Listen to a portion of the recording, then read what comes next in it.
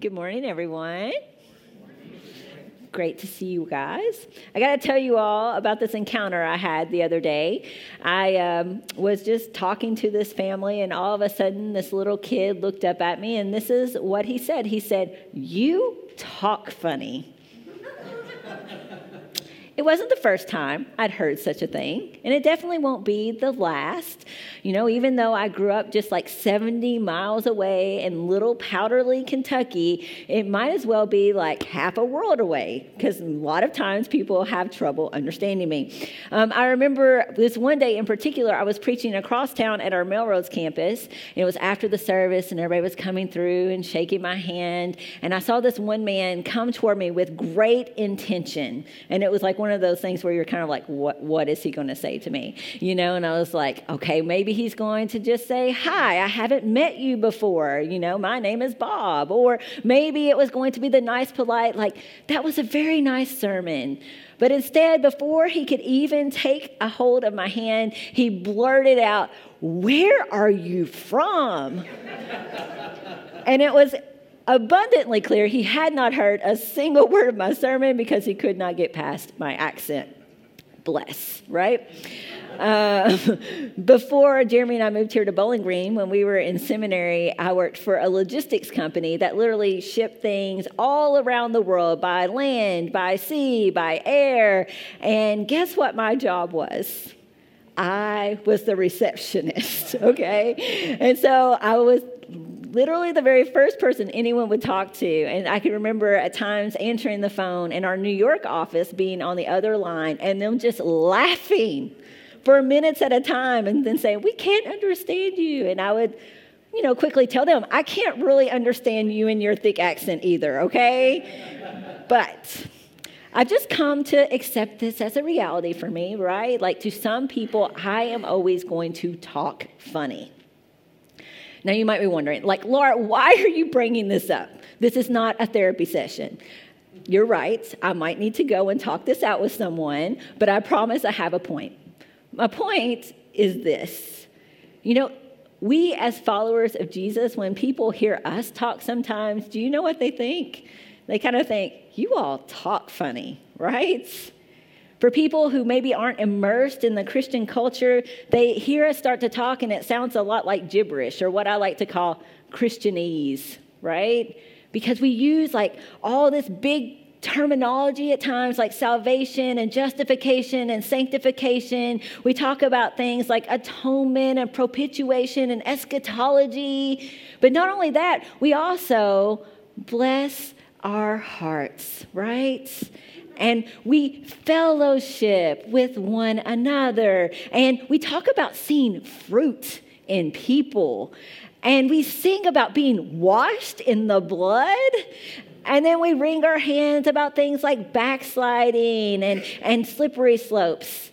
It can kind of sound funny to people who are listening to us, who use totally adequate other English words to describe the same things, right? But truthfully, the way that we talk about following Jesus sometimes is not just confusing to people who maybe didn't grow up in the church. Sometimes the way we talk about following Jesus is confusing even to us. I grew up in the church, and I remember from a very young age hearing that I needed to invite Jesus into my heart. Have y'all heard that, right? Yeah? If you grew up in the church, you heard that. But not only did I hear that, a very well-intentioned teacher had me do this craft one time in which we cut out a heart, and it had a little door, and you opened it up, and guess what? Jesus was in there when you opened it up. Okay? And so in my young mind, I thought, like, this is what actually happens when we invite Jesus into our hearts. It's like I asked Jesus to come into my heart, and it's like this little miniature version of Jesus opens up this little door, and he goes inside, and like there's a living room waiting for him or something. I don't know. But if I'm honest, it kind of freaked me out. I wasn't so sure if I wanted to invite Jesus into my heart, okay? It got in the way. Sometimes we can talk funny, and it can kind of trip us up. It can actually get in the way of us experiencing the fullness of life with God as He intended it. And perhaps nowhere is this more true than the way that we talk about our relationship to faith. You know, we sometimes say things like, I have faith, or I got saved, or I have Jesus in my heart. We talk about our faith as if it were a possession, right? Like it's something we went and picked up from the store, like a piece of clothing or an article of furniture or something else. You know, we say, I got it. It's mine. And so, you know, when we think about our faith in this way, it's kind of like this thing kind of almost outside of us, right? That we can kind of show off maybe. We got this faith and I can kind of like wear it around like a badge of honor. Or, you know, maybe we've got this faith and it's a way that I can manage my image or a way that I can manage my outward behavior. Maybe, you know, we now have this faith and because I feel like it is mine, then I can control it. You know, I can kind of decide if and how much I'm going to actually let it shape me because again, it's mine. That's how I relate to it. Or maybe even because it is mine, I kind of feel like now I have the right to decide who else can or cannot have it. But here is the deal. Our faith is not a possession. Rather, our faith is a process that possesses us.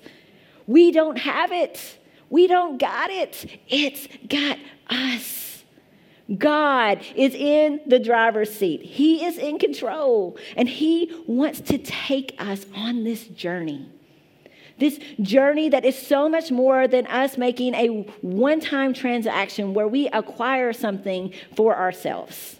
A journey that is so much more than a journey that is so much more than just like having something that can help us make ourselves better or look better to the world. It's a journey that is so much more than something that we can contain and control and contort for our own purposes and benefits. No, our God, He invites us to a journey that is a process. A process that forms us along the way into His very image. And not just for ourselves, but for others' sake. Over the next few weeks, we are going to explore this journey that God desires to take us on through the stories of some ordinary people just like you and just like me. People we find in the stories of the Bible like Esther and Jonah and Israel as a whole. But today we're going to start with the story of Moses. And oh, what a journey God took him on. I understand that I just said we were going to talk about ordinary people, and then I turned around and I started talking about Moses, and you might feel a little bit of a disconnect there, right? You said ordinary, Laura, but Moses is like this great leader, the hero of the Old Testament, one of the great heroes of the Bible as a whole. He's the person who parted the Red Sea and who God gave the 10 Commandments. He's the person that led God's people out of slavery right to the edge of the Promised Land.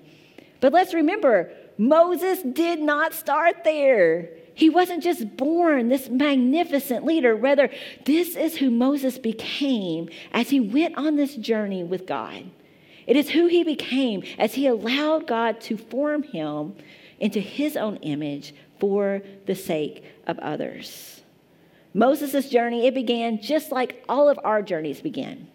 It began with an encounter. In the passage that was read for us earlier, Moses was in this unremarkable place. He was doing this unremarkable job on this unremarkable day, when all of a sudden he experiences something that will change everything from that moment forward.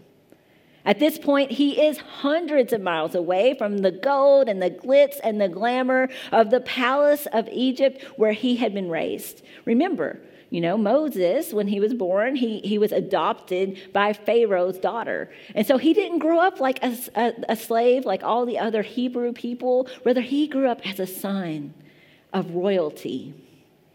However, all of that had abruptly changed one day when Moses went out. He sees this Egyptian guard who is beating a Hebrew slave, and his anger just boils over, and he commits murder.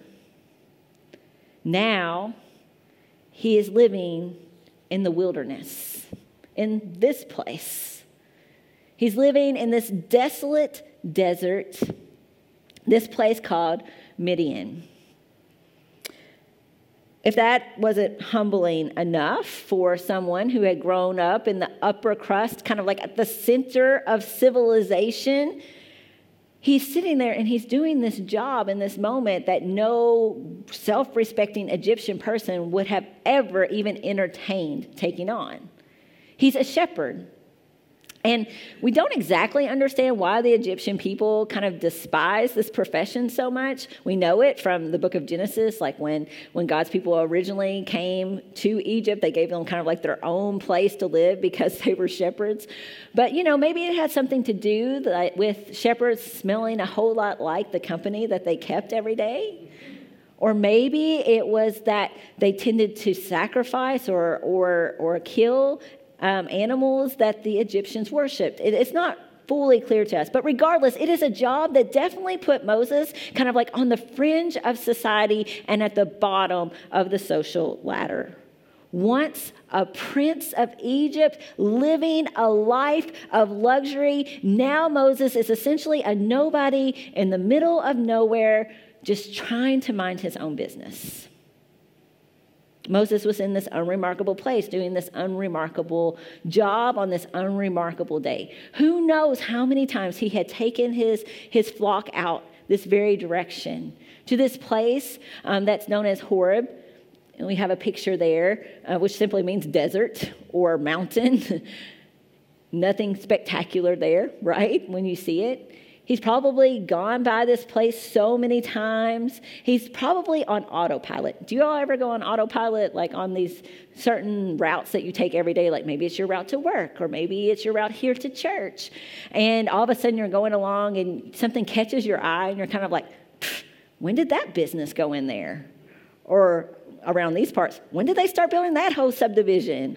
Or like, when did that business close their doors? I remember just this past week, I was going Gary Forrest Boulevard, I think is what it's called, and I got stopped at the light, and I looked over, and Salad Works was closed. I'm like, I wonder how long that's been. Apparently, it's been a few months, okay? But I hadn't noticed. That happens, right, when we're on autopilot.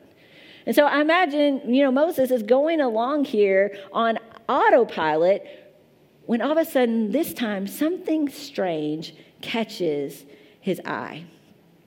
He sees this bush that is on fire, which like out in the middle of the desert with no one else around, like it would be interesting in and of itself, right? But somehow this bush is on fire, yet it's not burning up. It's not being consumed. And so let me ask you guys a question. I'm going to do a quick poll here, okay? How many of you guys, if you are out in nature and you see something this bizarre, how many of you, A, turn and run the other way, or B, move closer to investigate, okay? How many of you are A, you turn and run the other way? I'm A, y'all. I'm not going to lie. I'm going the other way. How many of you are B? You're going to go closer to investigate? Oh, all right. We got some brave people here today. I like it. Well, if you answer B, you are in good company because that is exactly what Moses does here. This is a direct quote in Exodus verse 3. It says, "So Moses thought, I will go over and see this strange sight, why the bush does not burn up." And so he starts to take these steps toward the bush, and that's when it happens. He starts to hear a voice. Moses, Moses. All right, now, my people, all y'all just raised your hand. When the bush starts talking to you, do you turn and run away? I need to know, okay? Anybody? Anybody running? Okay, Porter's running now. I'm with you, Porter. I'd definitely be running at this point. But Moses doesn't run. He's with you guys that didn't raise your hand again. Instead, he says, here I am. And God tells him, he says, don't come any closer. Take off your shoes because you are standing on holy ground. I want us to pause right here for a second and notice something important about this encounter, because it's true of all of our encounters with God. Who takes the initiative here? God does, right? God takes the initiative. He is the one who has gone out of his way to do this remarkable thing on this unremarkable day to get the attention of Moses.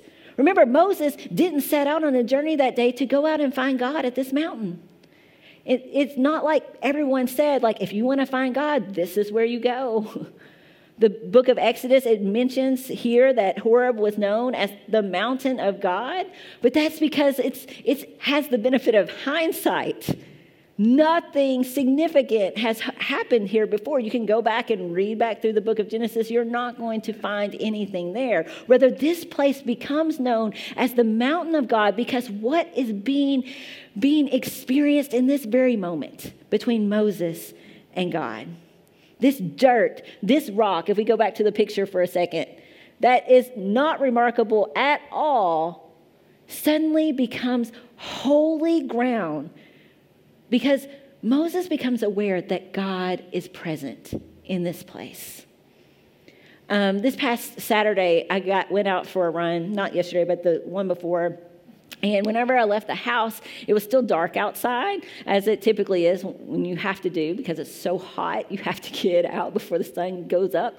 And so whenever I'm heading out that early, especially on my own, I'm just kind of like in my own head. The only thing I'm paying attention to is like making sure I don't trip over a rock or trip over a limb, because I'm not coordinated, okay? Like one foot in front of the other is like all I can do there.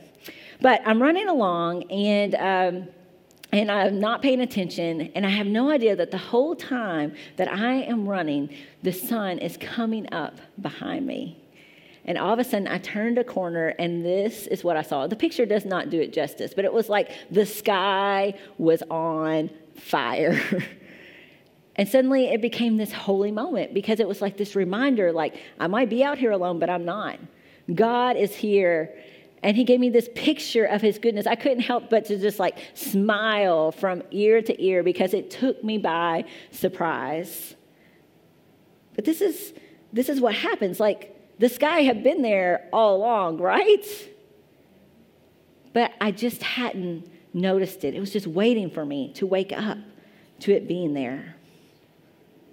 That's kind of how it works. God, he always takes this initiative to seek us out in the midst of the ordinary and in the mundane. But the question is, like, will we notice, right? When we recognize that God is present, it becomes this holy moment. God takes the initiative. And then he takes it a step further than that. And he reveals something of who he is. He tells Moses, I am the God of your father, the God of Abraham, the God of Isaac, and the God of Jacob. And all you be people who raised your hand earlier, this is when he gets afraid, okay? The Bible tells us like he hides his face because finally he's starting to get clued into like just who he's dealing with here. He's heard stories about this God. This God who just said the word and made the world and everything in it. This God who had promised to make his people into a great nation. He finally recognizes, I am standing in the presence of a great power. And he hides his face. But in the midst of this encounter, God reveals something about himself that I'm not so sure that Moses really understood about him. God, as he continues to speak, he says, I have indeed seen the misery of the people in Egypt. I have heard them crying out because of their slave drivers, and I am concerned about their suffering. So I have come down to rescue them from the hands of the Egyptians and to bring them out of the land into a good and spacious land, a land flowing with milk and honey. This all-powerful God that he is hiding his face from, this all-powerful God that made everything on the planet, is also this God who cares deeply for his people. He's this God who has not only been patient enough and caring enough to listen to their cries, but now he's also this God who is ready to take action to set things right. He is a God who hasn't forgotten his promise, even though his people might have questioned over this 400-year span that they were enslaved. When we encounter God, it reveals something of who he is. You know, whether it's in nature like the burning bush or in the burning sunrise that I saw, whether it's in a person who shows up at just the right moment or speaks just the right words we need to hear at that instant, you know, whether it's when we're reading the Bible or singing a song or praying, or even just reading some random book. You read random books all the time and encounter God, don't you, Karen? Well, you're a good company because John Wesley, who was the founder of the Methodist movement, that's kind of how it happened for him. He wasn't expecting it. In fact, he self-describes this, and maybe you can relate. He says that he had unwillingly gone to Bible study. Have any of you ever unwillingly gone to Bible study? I'll be honest, I have unwillingly gone to Bible study at times. And then whenever he got there, someone is reading Martin Luther's preface to the Epistle of the Romans. It sounds like a page turner, doesn't it? It's got to be a good one. And so they're just sitting there and they're just reading it. But somehow in the midst of him hearing those words read, he said he felt his heart strangely warmed. He encountered God in the midst of that. And this is what he said. He said he felt he did trust in Christ alone. Like he'd been kind of following God in his head and his outward actions for a whole lot of time. But on that night, somehow he experienced the warmth of God. And he began to experience God's goodness in his heart. When we encounter God, whenever and wherever that is, we have this opportunity to experience or to know, just like not with our heads, but to kind of like experience in our lives more fully who he is. Along with Moses, we get to discover that he is not some impersonal deity that is distant for us as we often imagine him to be. We have this opportunity to experience that he is this God who is kind and compassionate, slow to anger, rich in love, that he is a God who is near to the brokenhearted and who saves those who are crushed in spirit, a God whose love moves him to action. In our encounters with God, he takes the initiative. He reveals something of who he is. And then finally, he invites us to be a part of something so much bigger than ourselves. After he tells Moses that he's going to save his people, he turns around and he says this. He says, "So now go. I am sending you to Pharaoh to bring my people, the Israelites, out of Egypt." Moses, this ordinary person who is in hiding out in the middle of nowhere, is invited to play this significant part in this grand plan that God has. He's invited to be God's instrument in this moment to rescue his people. Because you see, God, he doesn't just seek us out and reveal something of himself to us so that we can kind of like hold on to it and keep it all to ourselves. So that we can go back to that possess, right? So that we can kind of have this mountaintop experience or this feel-good moment and then just like go back to our business as usual. No, all of our encounters with God are meant to transform us so that we can then join him in transforming the world around us. Because remember, our faith is not a possession. It's not something we keep to ourselves, but rather a process by which we are formed more into God's image for the sake of others. Now, Moses, he is more than a little reluctant to accept this invitation from God, right?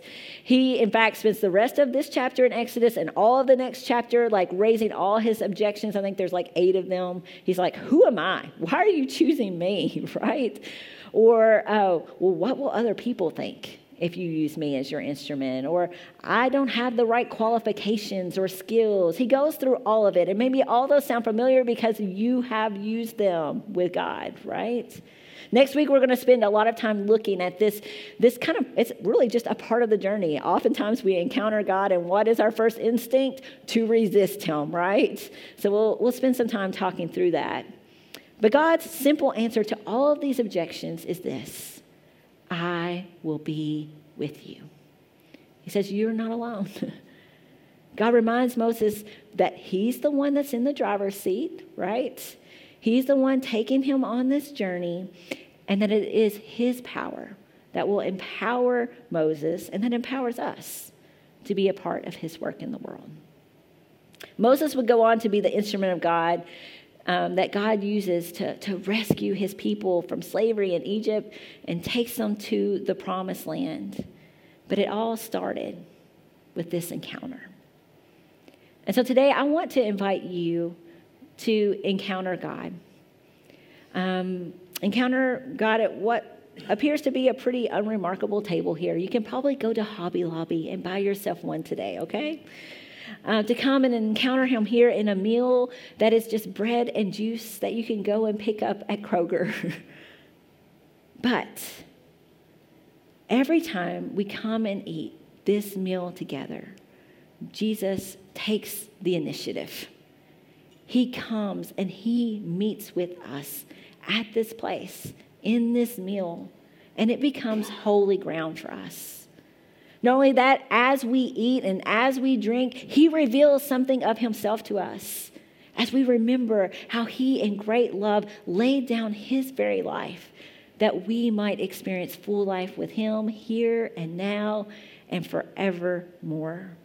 We get to literally taste and see that he is good. And then he invites us to take that goodness that we have received and to take it out and share it with our world. And so as we come to this holy ground here today, would you remember with me that on the night that Jesus gave himself up for us, he took the bread and he gave thanks to the Father. And then he gave it to his disciples saying, "Take, eat. This is my body, which is given for you." And then when the supper was over, he took the cup and he once again gave thanks to the Father. And then he gave it to the disciples saying, "Take, drink from this, all of you. This is the blood of the new covenant poured out for you and for many for the forgiveness of sins. As often as you drink from it, do this in remembrance of me." As those who are assisting this morning come forward at this time, would you pray with me? Lord God, pour out your Holy Spirit on us gathered here and on these gifts of bread and cup. Make them be for us the body and blood of Christ, that we might be for the world the body of Christ redeemed by his blood. By your Spirit, make us one with Christ, one with each other, and one in ministry to all the world. Until that day, we feast at his heavenly banquet. We pray this in the name of the Father, Son, and Holy Spirit. Amen.